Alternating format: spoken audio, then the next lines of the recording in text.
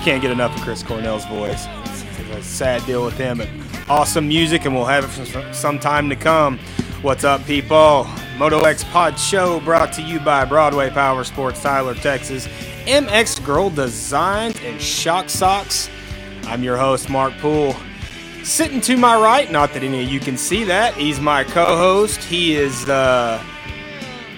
he's a famous figure, I guess, of some sort, you could say. He's the one and only Dark Side Jamie Guida. What's up, Jamie? What's going on, guys? Good weekend of racing this weekend. Yes, it was. Yes, it was. Let's not forget our faithful producer sitting over there in computer land, struggling today. Is it TJ Smith? What's up, bud? I barely got it going today.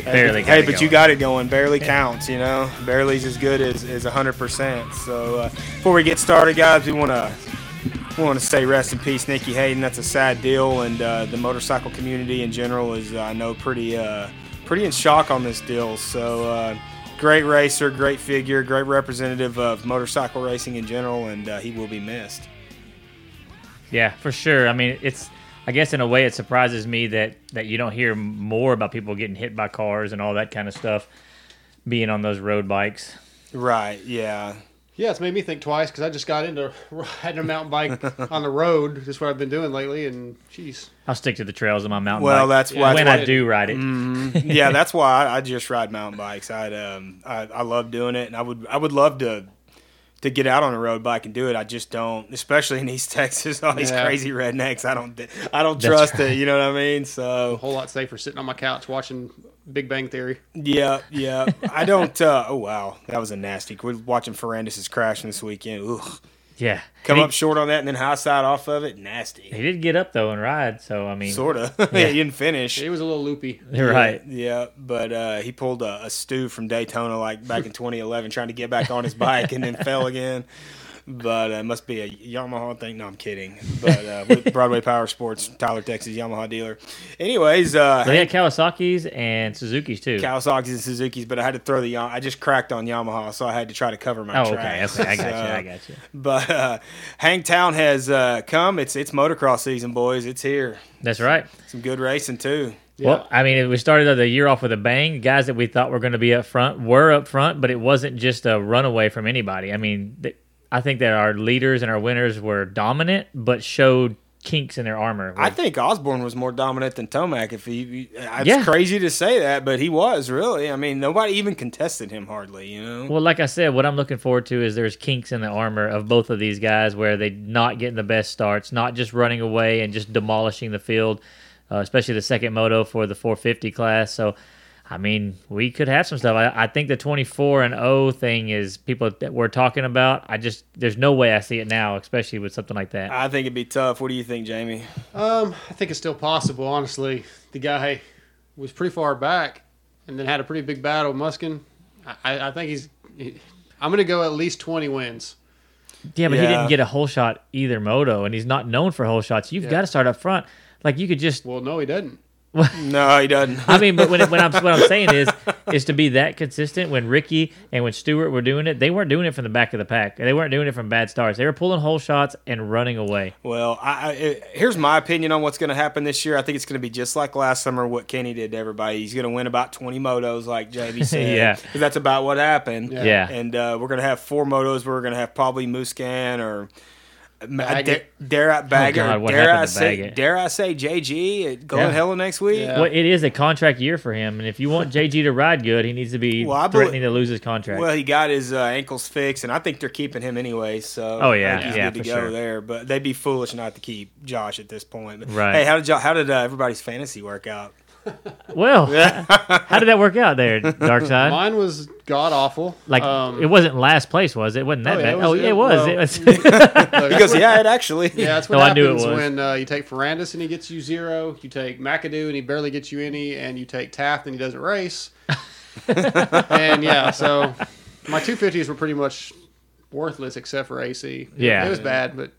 He did good 450s though, right? Yeah, but it's all together. I was last. I had like No, he had dead last in our group. 180 points, and like the guys that won, I don't know, 300 or 400. Yeah, right at 300 So points. yeah, it was terrible. Well, one of these days I might actually get into this fantasy stuff. It's just right now I can't stay hooked on it. So Well, if we do get a runaway for the series, it'll keep it interesting for us to watch it all the way through. Yeah. Well, guys, you excited about our guest tonight?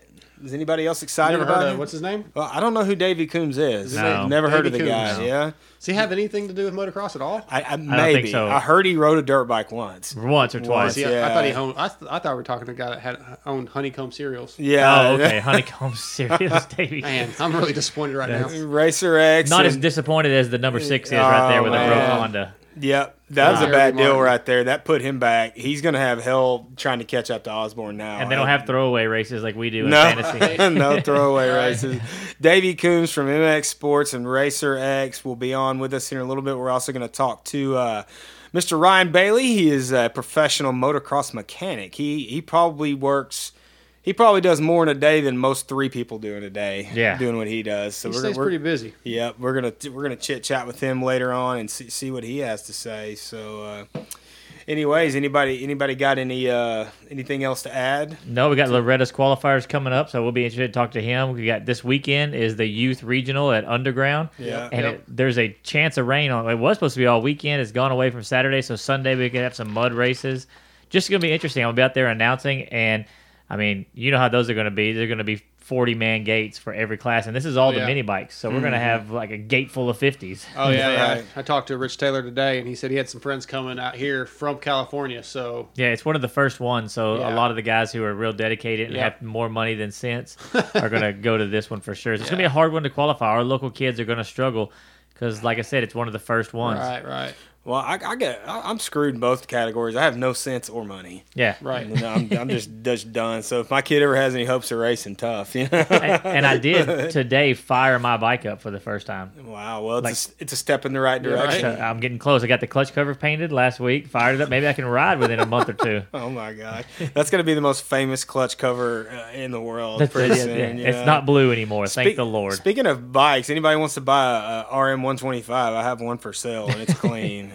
I need to do something with that thing. It's just sitting there, but that way I can afford to get my 450 fixed. I can start riding it again. Get to ride in the 450 Back to that, again. huh? Back to that. Yep. Well, all right. Coming up next, first guest of the evening. This man needs no introduction. If you've never heard the name Davey Coombs and you are not a moto fan, Davey, what's up, buddy?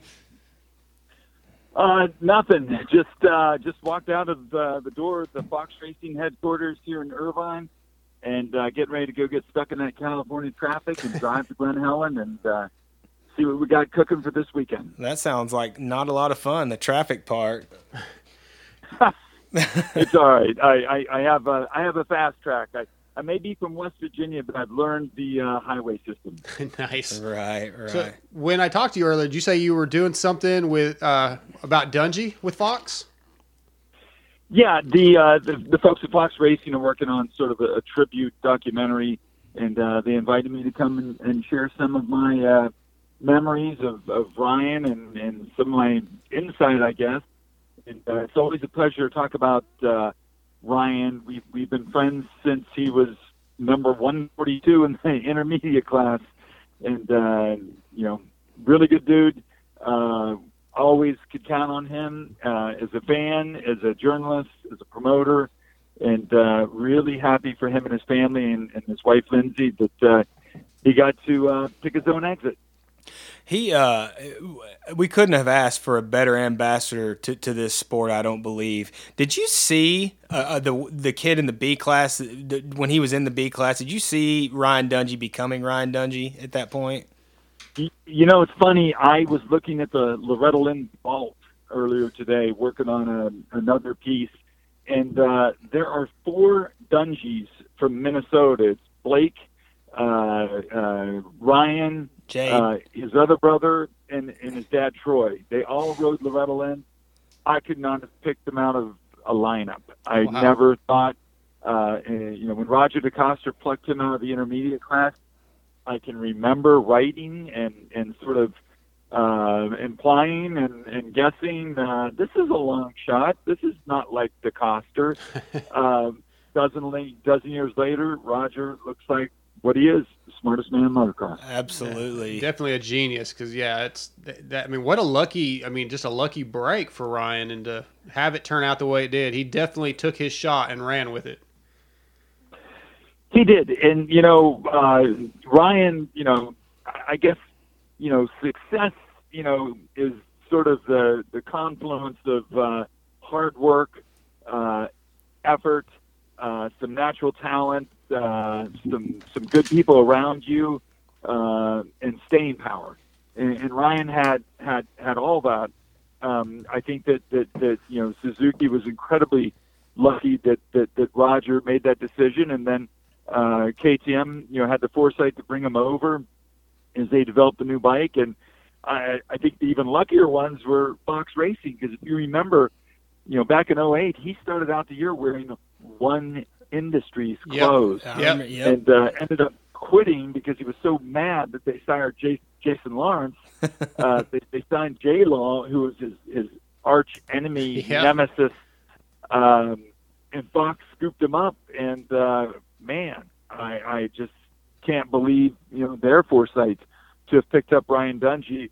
I guarantee you for a bargain. Oh yeah, for sure. And obviously that turned into a very wonderful and lucrative relationship for both the company and the rider. And they hate to see him go, but everyone here in the building is pretty darn happy for him. I'm sure, just like RC, he'll probably be a Fox representative for probably the rest of his life, wouldn't you say?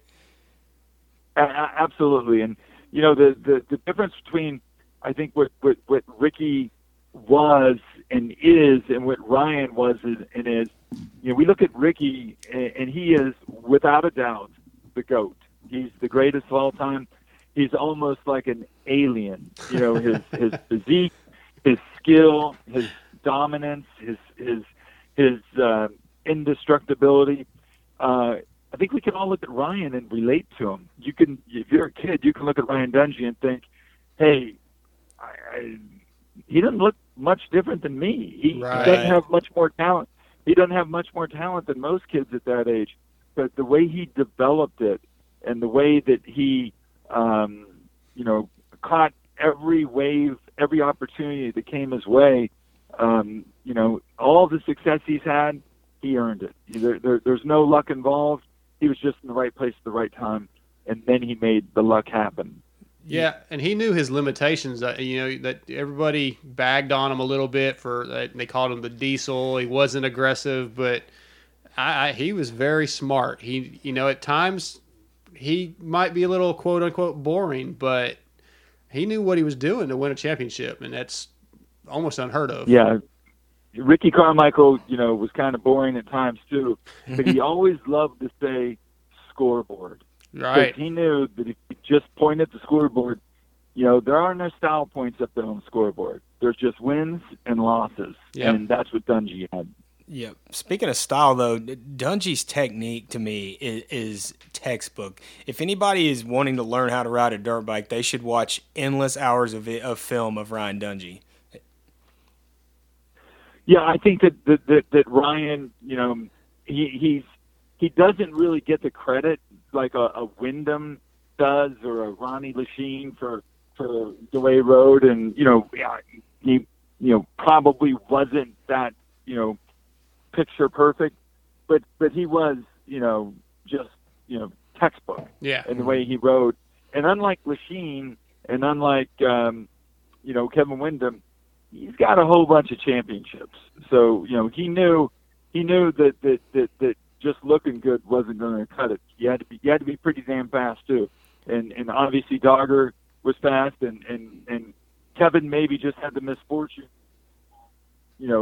competing when Ricky Carmichael and Jeremy McGrath and Ryan Villapoto were out there. Right. So there weren't a lot of wins to go around, but with Ryan, he had his great rivalry with Ryan Villapoto and made the most of it. And both those guys, I think, are on a level just below Jeremy and Ricky in regards to the all-time greats. Agreed. So changing subjects a little bit, motocross has started up. First round's down. Hangtown's over with. Are you happy with the outcome of it, with the crowd? I know the number of participants in the 250 class was considered a little low. How do you feel about the weekend on as a whole? Well, I thought that we had a fantastic crowd. I thought the races looked really good on television and the new MEC Sports Gold app. We had great racing, specifically in that second 450 moto. Oh yeah, and you're right. The 250 class was down a little bit, but there's some mitigating factors there. 250s are pretty expensive, and a lot of guys, when Supercross was over, were still in transition. A lot of guys decided to ride that 125 Dream Race instead, and finally, Canada has become, a nice destination for, some of these mid-level guys that know they're not going to get out there and compete with, Pro Circuit Kawasaki or Geico Honda or TLD KTM. Yeah. And, we're seeing more and more guys race in Canada, but not really the marquee guys. So I was glad we had a full gate, and we'll have a full gate this week. And when we get back east, we'll have a lot more riders in either class. But these first couple nationals are tough on the pocketbook after Supercross, on the body after 17 races, and also, like I said, the lure of Canada has got a few of our guys, and I think that's awesome. Anytime you can go someplace, have fun, get paid for racing, man, go do that thing. Yeah, Kyle Chisholm's my guy, so I was kind of bummed that he's going to Canada, but at the same time, I'm glad that he's getting a paycheck, and not having to do it out of his own pocket. So I'm happy that he's got something, but I sure wish he was running the nationals with us. Yeah, and you know what, man, Lucas Oil Pro Motocross, it's cutthroat. There are no slow guys out there. Right. No, and, I was watching guys battling for 30th spot, knowing that they're not going to get a point, they're not going to get a lot of prize money, but not one guy out there is going to let you by. And that probably has some of the less than dedicated or maybe guys that know they don't have a bike to compete. They decided to sit out Hangtown and Glen Helen, and I certainly understand that. Yeah. Does the I would assume not, but does the popularity of the 125 Dream Race surprise you at all? No, it did not. Joey Alexander, who helped put it all together, race at Lancaster. Well, Joey, he did a really, really good job working with Little D at FMF and also the Dirt Diggers, and it was great to hear. It was great to see. I got a call today from Michael Sleater. He was winning until the last turn, and then he threw it away all by himself with what had to have been the biggest crash of the weekend. It made Dylan Ferendis' crash look like a tip over. I mean, I swear to God, it looked like Sleater hit a landmine. The bike went out from under him so fast.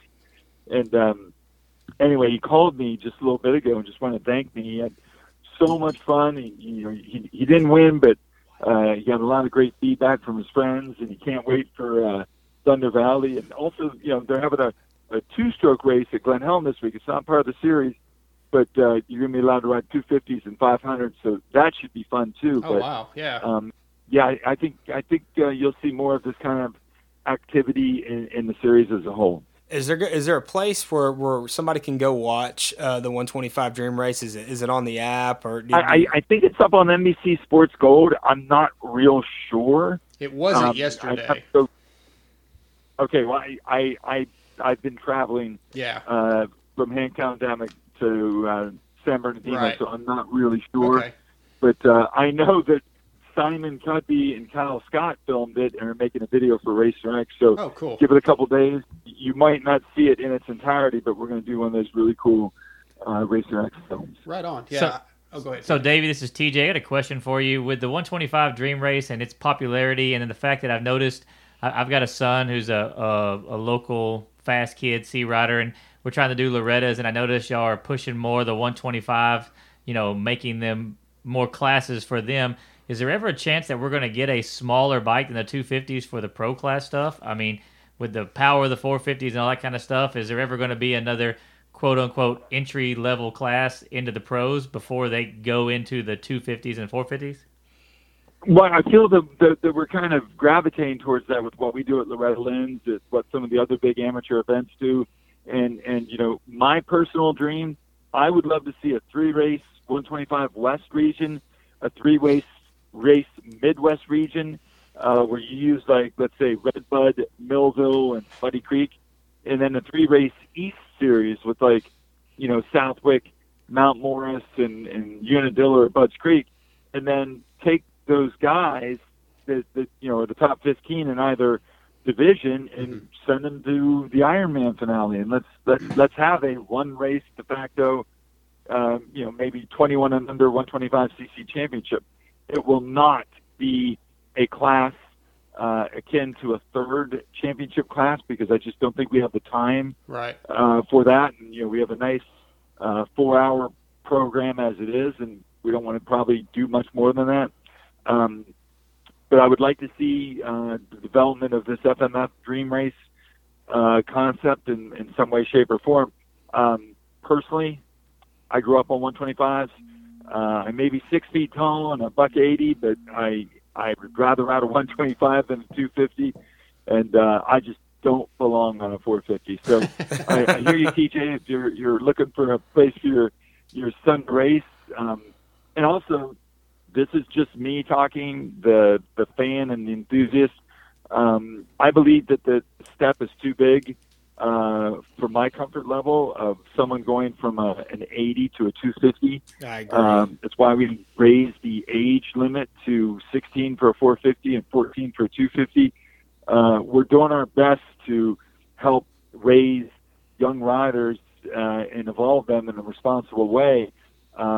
Unfortunately, only 3 of the 6 manufacturers are making a 125 right now, but who knows? Maybe enough success and enough popularity with these kind of races will happen, and it'll inspire the other OEMs to maybe look at something different. Well, we did that. We went from the 85 to the Super Mini, and I made him get on a 125 for a year, and then to a 252 stroke, and now he's riding the 250F. But I mean, it was important, and I think it helped him out a lot. And I'm looking forward to seeing it. I'm doing the announcing for a lot of the regionals here coming up this weekend at Underground, and I think the 125 class is one of the youth classes, isn't it? Yeah, the 125 is a 13 and 16 youth class. And hey, let me ask you about Underground. They were going to have a practice all week. They didn't do that on the racetrack, did they? No, they did not. They have, my son actually lives out there, and he actually works and does the mowing. They have two, like a rut track, and then they have what they call, I guess you call like an arena cross track, and they did just a turn track. They didn't have it on the big track, or nobody was allowed on it. Well, It was closed. I'm glad because I saw some advertising. A friend of mine named Kevin Allstott from down there contacted me and said, "Hey, they're doing 9-10 days of riding, at $2,500, whatever it was a day," and we were like, "Whoa!" And I let Randy Poulter know that was not doable, but it was not Randy; it was the people who actually own the track now. Yes. So I'm glad to hear that they just had riding on the other tracks because you know we are at Loretta Lynn's. We want a fair, even playing field. We don't want even at the regional level, someone to have an inherent advantage because they get to rent the track for a week or whatever. So, yeah, I'm glad to hear that. Sorry, didn't mean to segue away from what we were talking about. No, that might be something you need to know about. So it's good. I guess it's good we covered it. But do you? I wear a lot of hats, and I just flipped the Loretta Lynn hat on there. Now it's back off. Let's talk dirt bikes. All right. Well, speaking of, let's talk about something. Jamie and I were discussing this, and this is something I remember from my childhood, seeing in the magazines, and I've heard some good stories from it. But Acapulco Supercross, I think it was 1992. Yeah. Let's talk about that for a minute. How did that race come together to begin with? it's very ironic that you would ask that because I'm sitting in the parking lot of Fox Racing out here in Irvine. But in 1992, I went to cover the first two 250 Grand Prix in Europe, and Pete and Greg Fox went with me, and Todd Hicks, and a guy named Tommy Rios, who at the time was the Fox rep in Mexico and the Oakley rep in Peru, South America, and all those places. Anyway, while we were at the Bulldog Cafe in Amsterdam, read into that whatever you want, but I swear I was only drinking beer. Tommy and I were only drinking beer, and we were talking about how he's like, my dream is to do a race in Mexico City in the stadium and show how it's done. And I'm like, whoa, my dad's a promoter. It's not that easy. But I always wanted to do a race too. And the more we talked, the more we hit it off. And the Fox brothers were like, hey, let's do a race. So we all kind of shook on it. And then we went and watched Bob Moore and Trampus Parker and Mike Healy and all those Donnie Schmidt race in Falconsward. Well, Tommy didn't forget about the idea. He went home, found out he couldn't do it in Mexico City, but he knew of a resort in Acapulco called the Costa Club. And they were looking for a kind of event. So he bought me a plane ticket to Mexico. And all of a sudden, we're talking about doing this race in October. And because Fox Racing was involved, we were able to get Jeff Matasevich there, Mickey Diamond, Yep. A young Robbie Rayner. Oh yeah. Pedro Gonzalez was there. It was really, really cool. It's the only race I can think of in the history of motocross where the athletes were watering the track and digging the whoops with shovels because all the equipment promised to us didn't show up. Oh, wow. And, it was just a hell of a time. It was a great story. And you will read about that coming up in Racer X because the 25th anniversary is in October. Oh, wow. And I wow.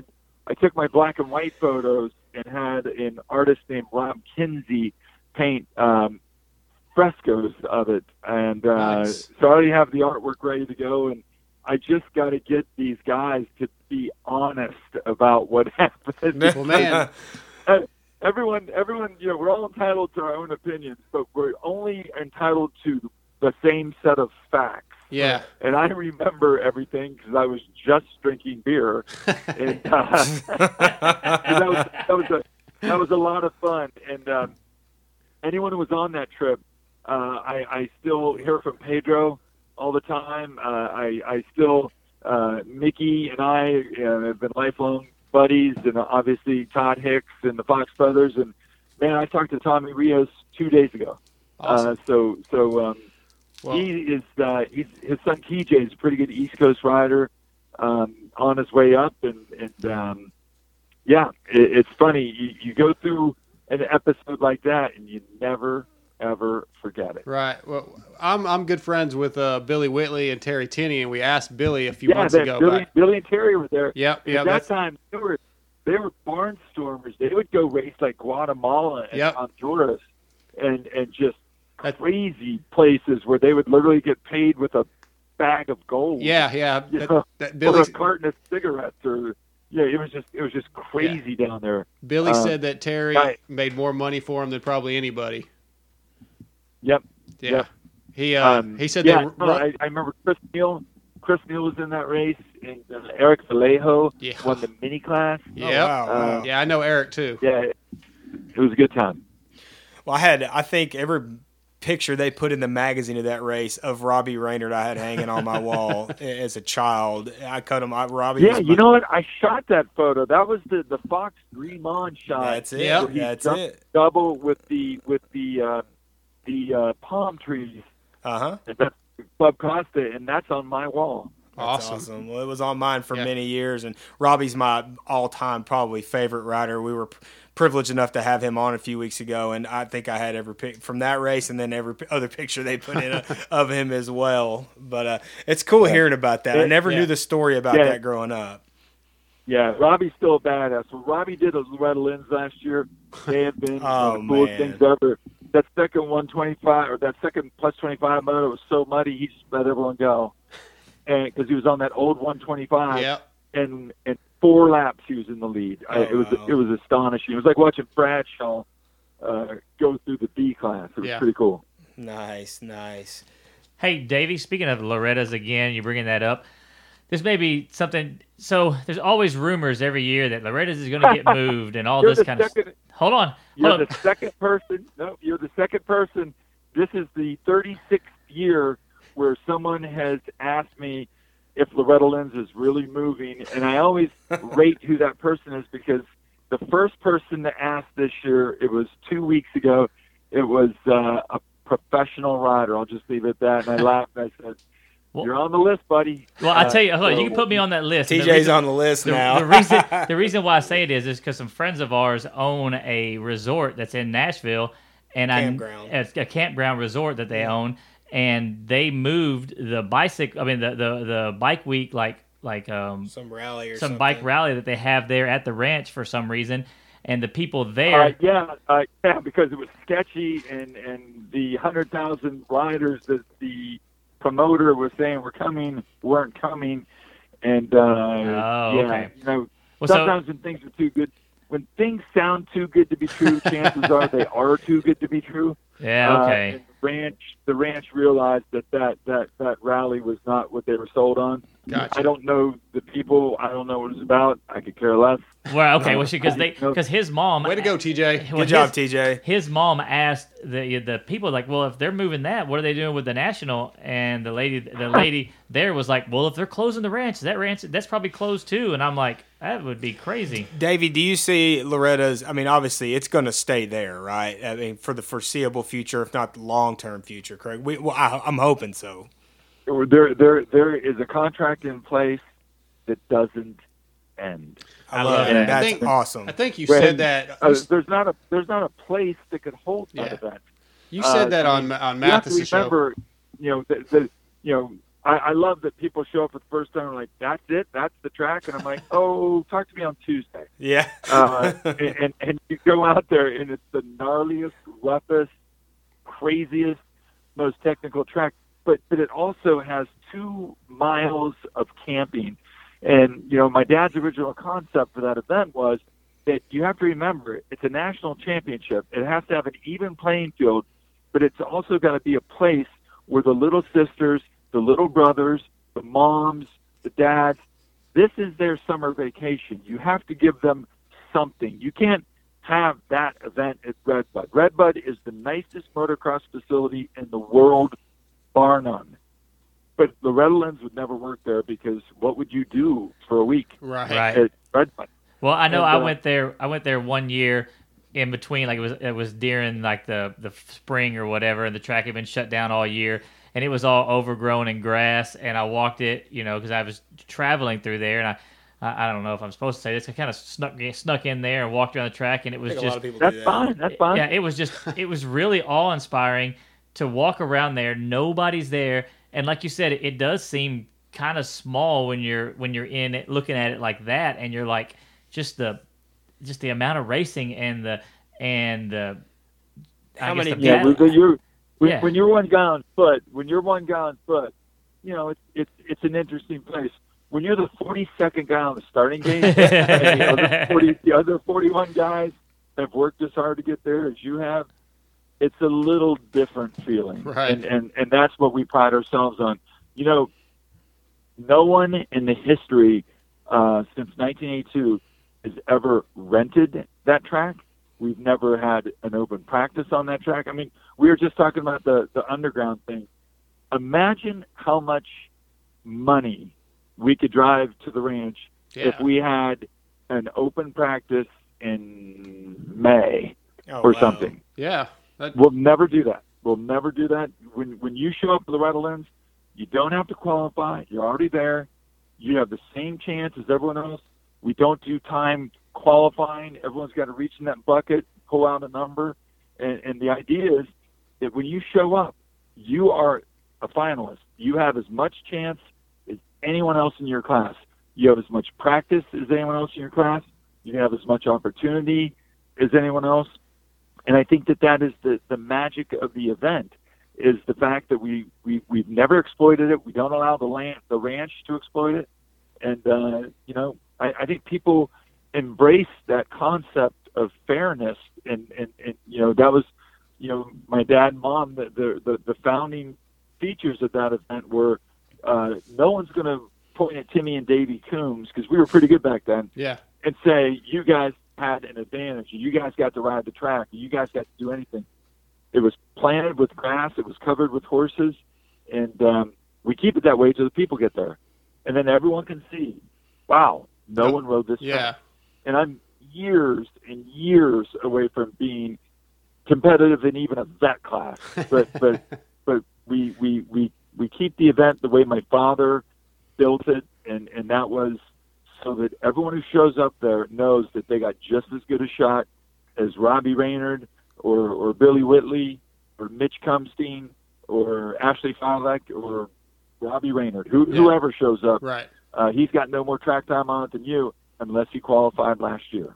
Well, that's why it's the best amateur national ever in our history. So, how much has the layout changed at all throughout its history? Oh yeah, it changes all the time. But you have to remember,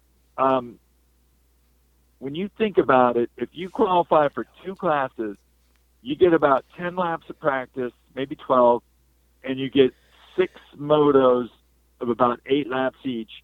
So you've maybe made 60 laps on that track in a year, and that's it. There's no more. That's, when you think about how often people go out to Glen Helen or how many times you go ride, any other track, we don't need to change it all the time, because it does evolve, and it's gone through plenty of changes over the years, but it works the way it is. It works for Pee-wees, it works for pros, it works for 60s, it works for masters plus 50 guys. Yeah. You're going to go there and you're going to do work, and nobody lucks into a Loretta Lynch championship. You got to be there for 3 motos. You got to be ready to ride in the mud. You got to be ready to ride in the heat, and you got to be ready to ride against 41 other guys that are just as good as you. Yeah, that's awesome. All right, Davey, let's get down and dirty right now. Okay, we're in Texas. Get your pen out. Let's get a contract. Let's get a Texas National back. What do we got to do?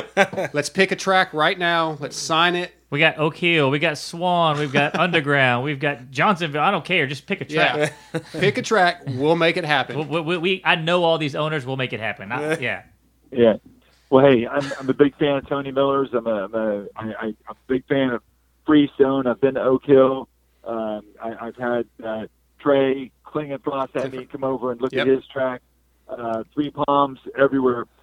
The problem is a pro national in Texas has to take place between June 1st and August 15th. Yeah. And it's mighty hot. Well, we're used to that. Actually, that's fine. We're fine with that. All this, I know you're used to that as a fan. No. Yeah, the Texas fans. As ironic as that would be, we're having some weird weather this year, and it's been like 65 degrees here the last few days. So that'll never happen again. But I always keep an open mind. But right now we've got 12 national tracks, and it broke my heart that we couldn't keep the race in Freestone. But the problem in Freestone is it was in the middle of everything, but it was close to nothing. Right. And the crowd just wasn't there, but it wasn't because of a lack of effort and hard work by the Miller family and by the Texas motocross community. But I mean, we had some close ones there with guys wilting. Yep. If you remember in 2010, I don't think Eli Tomac retired all year or recovered. Right. Yeah, he wasn't the same guy after that race for sure. I was standing there watching that race, and I felt like I was going to die. Yeah. But that's why all the supercrosses are in the Southwest, because it's too damn cold in the North. So sometimes it really is the lay of the weather, the lay of the land.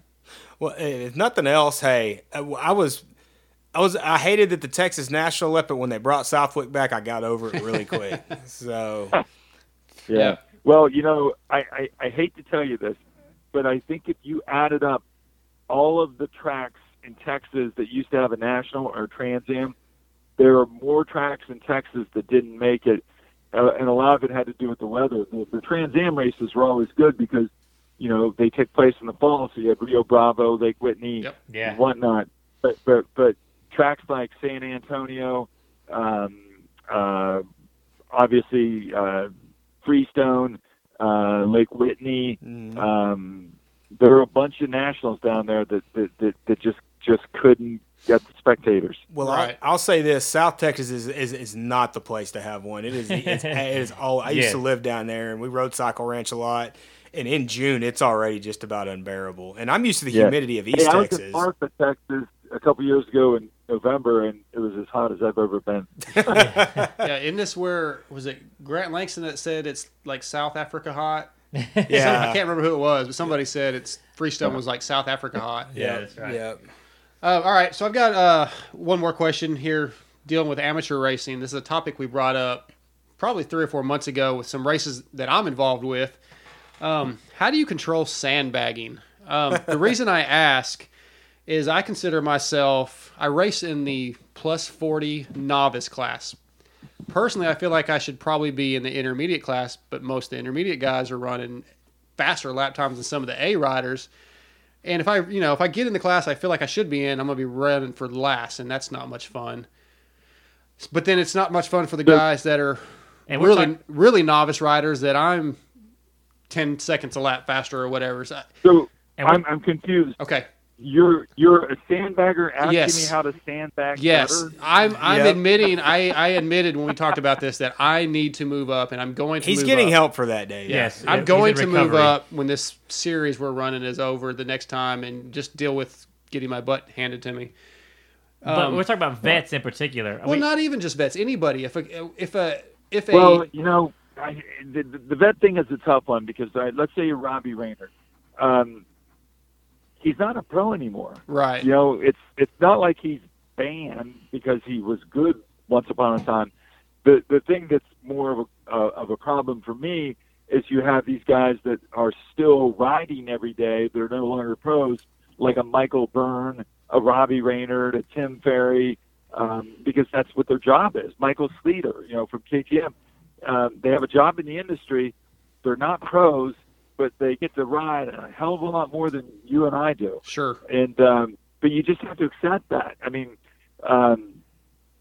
once you're fast, you're always fast. It's just the level of work you put into it. The bigger problem I have is these riding compounds where nobody races. Yeah. And they ride constantly, but they qualify for the C class because they don't have any races. Yeah, they have no or RPV. Yeah. So we're talking with the AMA about having a minimum amount of races that you have to put in before you're eligible for Loretta Lynn's, because it doesn't make sense that you've never raced before and then you show up at Loretta Lynn's and you're a Yamaha support rider. That's all. Yeah. And I'll give you 2 examples by names. They're friends of mine, and I understand their situation, but I still thought, that doesn't make sense. Rich Taylor's son and Keith O'Neill's son. Now, those are families that have been in racing forever. The kids have been around motorcycles forever. Right. But they just never raced. They've been riding their whole lives, but they never raced, so they qualified for the C class. It's like, how can Rich Taylor's son, he is a C rider, technically, but you watch him ride, and you're like, that guy's easily a top B rider. Yeah. But he doesn't have the races under his belt, so he qualifies. I wish we could do something about that, because I don't blame those families, but I wish that we could get more people racing locally and less people practicing constantly. Well, yeah, because this that's is sort of amateur industrial compound concept where everyone, you open the program at Loretta Lynn's, there's more people from Cairo, Georgia than there are from California altogether. Right. And a lot of them have South African accents or Venezuelan or whatever. And what we changed there is you can't be an international rider and race the C class, because we just have no way.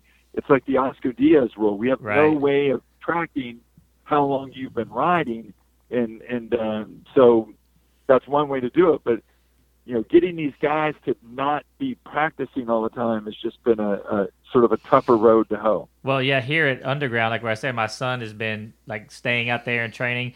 The Mashburns who took over, they don't train on the weekends because they pretty much tell the kids go race somewhere, go. You know what I mean? They want the kids to get and that's K awesome. drops. And I'm glad to hear that, but you don't see enough of that. Yeah. And, No. And I think that's something that's hurting local racing. And we don't have open ride days at any of our standalone tracks because we don't hold practices. We hold races. And unfortunately, those places are starting to proliferate in the Northeast as well, and I just don't know what to do about it. Well, it's a tough situation. I'm hoping it gets itself worked out because we need the local racing scene to get back to square, so to speak. Because that's where it all begins. That's where it all starts. And that's kind of that's where most of the fans are. And I'd love to see it get back to where it's glory days, so to speak. But David, listen, we won't keep anymore. I really appreciate your time, though. No worries. And if anyone has any ideas on any of this that we spoke about, my email address is dc@MX Sports, and I'm always looking for good ideas, even bad ideas, because then they make my ideas look better. Hey, that's right. So I'll send you a bunch of ideas, and yours will look amazing. Just block. You might want to block TJ's email right away. It'll say TJ Smith. And I'll tell you how to be a better sandbagger, TJ. No, that's me. No, that's not me. Jamie. That's what he said. He said Jamie. I'm a B rider. No, I am a B rider. I moved into the B class, so I don't want to hear that. Jamie is the sandbagger. You remember that? Yeah. All right, Jamie, I'm going to think this through. I'm going to get you in that D class. Hey, I'm moving up. I promise. But hey, well, I imagine you're going to be at Lakewood, correct? Yes, I am. Okay, well, Mark and I are flying up there. You guys were good enough to give us some media passes, so we will try to get a hold of you and maybe get to meet you and say hi. And I got to shake your hand, so I'm going to look for you. And but if you're going from 40 novice to racing Lakewood, no, I actually work sandbagging, buddy. Yeah, I actually work for Rich. I'm an ex-brand vendor out here, and I'm going to go up and take care of Kiefer for the 125 Dream Race, and then do media stuff for this show. So that's when I'm going to be there, just hanging out and trying to get some contacts because we're a relatively new show. We're all massive, massive Pulp fans, and but we don't have the contacts that Steve has by any means. So that's what I hope to do up there. All right. Well, perfect. Well, I look forward to seeing you guys, and shoot me an email, and I can do to help you out. Yes, awesome. sir. Thanks again, Davey. All right. Hey, thanks for having me on, and I'll see you guys at the races. Okay, man. See you there. Davey Coombs, ladies and gentlemen. And with that, we're going to take a commercial break. Hey, Kylie, does your husband have to deal with leaking shafts? No way, Kathy. He uses Shock Socks, the original and #1 10-second removable fork seal protector. Looks like the best way to keep grit and grime out of your fork seals. So, if you don't want the headache and expense of constantly replacing fork seals, get Shock Socks. Go to shocksocks.com and visit them on Facebook to pick your color. And don't forget, they are available for street bikes too.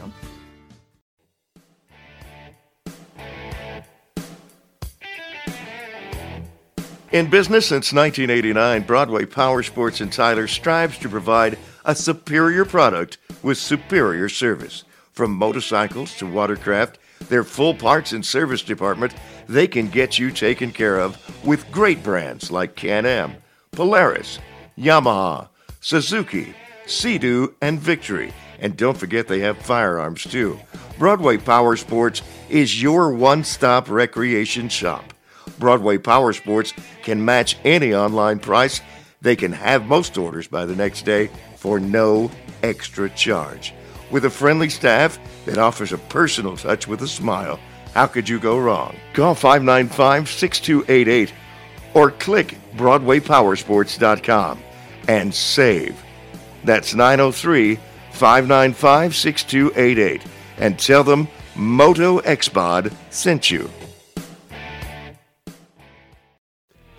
Dark Side here. Are you guys in the market for a set of new custom graphics? Are you tired of the same old basic layouts the big box companies offer? Well, if so, then you need to check out MX Girl Designs. From custom graphic kits, stickers, reproductions, and even vintage, MX Girl does it all. Call or text Shar at 936-828-1472 or email Shar, C-H-A-R, at mxgirl.com, and that's MXGirl, G-U-R-L, and tell her Moto X Pod sent you. All right, guys, welcome back. Moto X Pod Show again. Big shout out, Broadway Power Sports, MX Girl Designs, and Shock Socks. Coming up next, we've got a very special guest. He probably has one of the hardest jobs in the pits, in the industry. He is mechanic to the stars, if you will, Mr. Ryan Bailey. Ryan, what's up, buddy? Hey, how you guys doing? We're good, bud. What are you up to? You just finishing your day up? You still out? Yeah, we just had a long day at Paula back in SoCal. Heck Just another hot day at the track. yeah. For those that don't know, you're wrenching for Matt Bisceglia right now. Yep. How's he doing? What's his schedule look like for coming back? Well, right now, this is only his third day back. It's a slow process. His leg was pretty broken. Bad, like it was bad. Yeah. And just a slow, long process. Every day, he can ride a little bit, longer, but it still bothers him a lot. That poor guy has been through hell lately. Yeah. It's bad. 2 back-to-back injuries, and it's just he couldn't prove himself in Supercross because of them. It really sucks. You should fire him up and say, you know what, Matt, if you can't get this together, we'll get your dad out there because your dad hauls ass. His dad does haul ass. Oh, dude. That would be funny. Yeah. Don's at a lot of the races we're at, and man, he's got some skills. That's the fastest old dude I've ever seen. Literally, he is so fast. Don still rips. Oh, yeah. He does, for sure. He does. So, Ryan, let's do this. Take us through like a basic day you have from start to finish. You get up, you probably have you get a bike ready to go to the track. You get to the track. How many tires do you change, or how much gearing do you? I mean, what is a normal day like for you? Man, just during the practice, we'll have the bike ready to go. Get up in the morning. Me and Matt will eat, load up, go to the track. If we need to do any adjustments to suspension, tire pressure, if days we might, try different tire setups, stuff like that. Get out there, do a moto too. If we need to do any adjustments, change anything, kind of go from there. I mean, it's not really bad, right? Say so, but just power out, a good routine that he has set up, and then come back afterwards and finish up the bike work, get it ready for the next day. Is Matt a picky rider? Does he have a lot? Some guys are real picky about their lever positions or whatever. Does he give you more work than your, like, say a Christian Craig or another guy you've worked with? No, actually he's not. He's real mellow. He's real neutral with the bar setup, lever setup. It's real easy, actually. I mean, you can pretty much just kind of eye it. Yeah. And, if he has to mess with it a little bit, he will. But other than that, it's not bad. How did you first get involved with being a mechanic? I know you were a fast rider yourself, and then at some point you decided to become a mechanic. How'd that come about? And it's, just over the years, just growing up racing and all, I hate to say it, but, I just kind of got burnt out and then, just kind of, take a step back. But, I still wanted to be around dirt bikes and stuff. So, yeah, absolutely. I got the opportunity a couple years ago. Ben LeMay called me and was like, hey, you want to come work for me for Supercross? I said, sure, So, that kind of started it. I've worked on bikes for years. I didn't, help do my own stuff, but that kind of started the whole thing. First, full season doing that, and it was really cool. Like walking down into A1 and looking at all the fans around. Man, it's really cool. I bet that. So you didn't ever go the MMI route or anything like that? Nope. Okay. No, I was just taught by, people over the years, just like self-taught, and then. I had a couple opportunities. I worked with like Honda HRC guys and all that. So it's just here and there, you learn tricks and stuff. Yeah. And it's just really cool. Well, there's probably not a better education than on the job training in that aspect, because I've heard that the MMI guys doesn't really transcend as to being a race team mechanic. Yeah, like I think I don't quote me on this, but I know that they probably teach you the basics. But when you're at a race and you have a time limit, say like a motor blows up or something, Yeah. you got to swap a motor in a certain amount of time. I mean, you have to learn the tricks to, not having to take the whole bike apart to do it. There's tricks of, keeping the subframe on and being able to just pull it up and, squeeze the motor in and bolt everything back in. Yeah, because it would take me about 8 hours to do that. Oh yeah. Yeah, that's I've pulled an engine out one time and it took hours upon hours upon hours. Then I had the bolts all mixed up and it was terrible. Ryan, what's your fastest time for an engine swap? Oh man, I honestly couldn't tell you. It's been really fast because some of the other ones we've had a couple guys helping for really crunched on time. It's been quick. I don't know the exact time, but Right. it's fast. I mean, you have to work fast. You're in a time limit. Probably feel like you got a gun to the back of your head the whole time, huh? Yeah, I mean it's tough.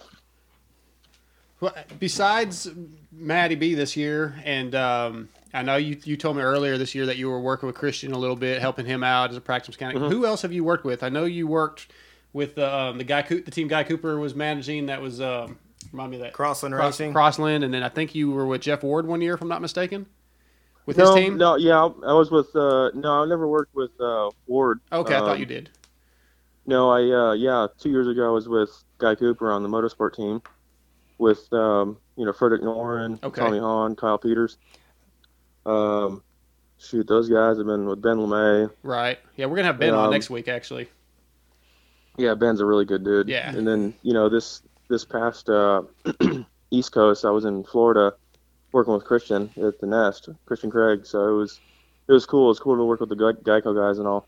Ryan, did you grow up here in Texas, or where are you from? Well, I'm from Missouri, but I grew up. So I started racing and all that in Colorado. I lived there for 10 years, and then I moved to Texas, and that's kind of like where I guess I'd say I'd get more of a bigger name because I'd always travel from Colorado to Texas to race.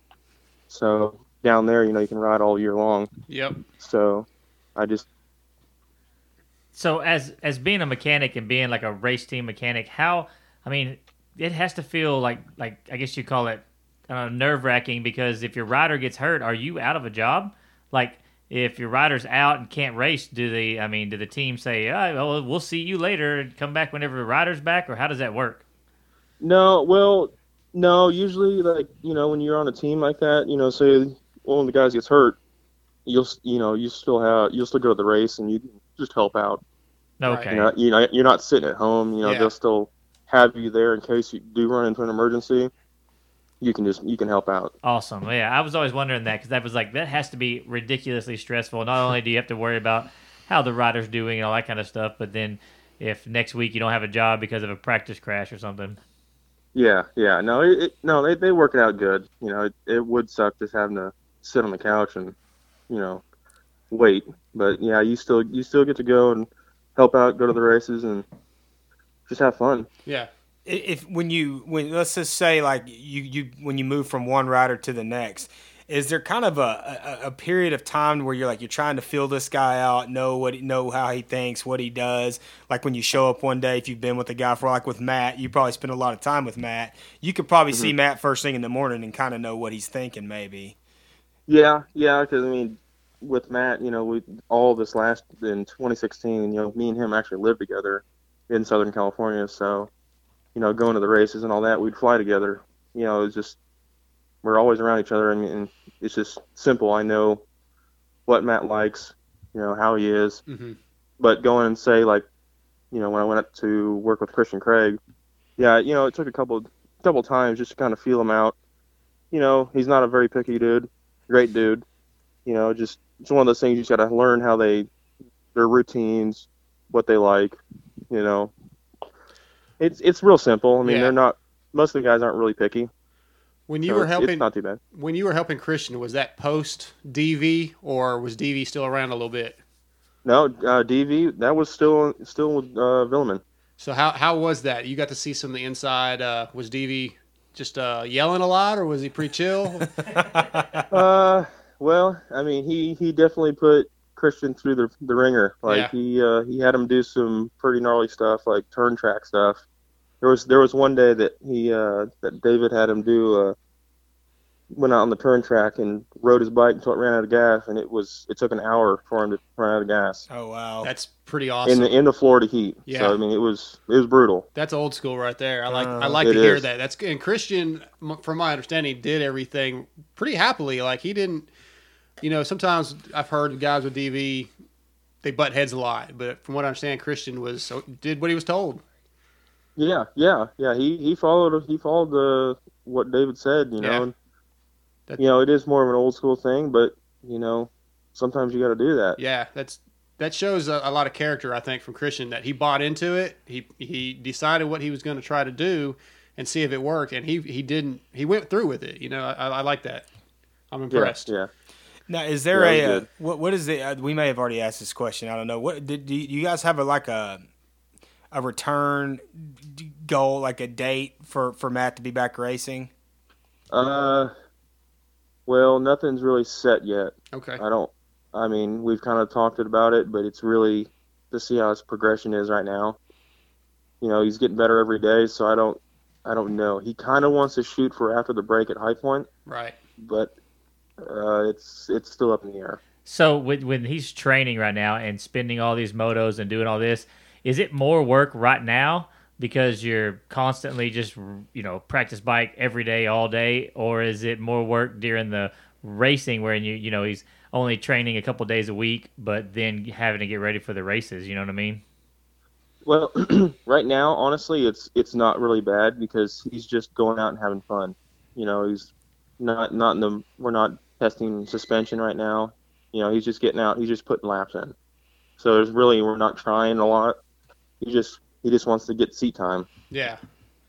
Well, that's cool, man. We're ready for him to come back. We consider him one of our guys. He's a Texas guy, and we definitely hope to see him back. And we'd love to see you do well, in conjunction with Matt. Mm-hmm. So, when do you think you'll be back in town? I know you're busy right now with motocross season going on. You think you'll be back out this way?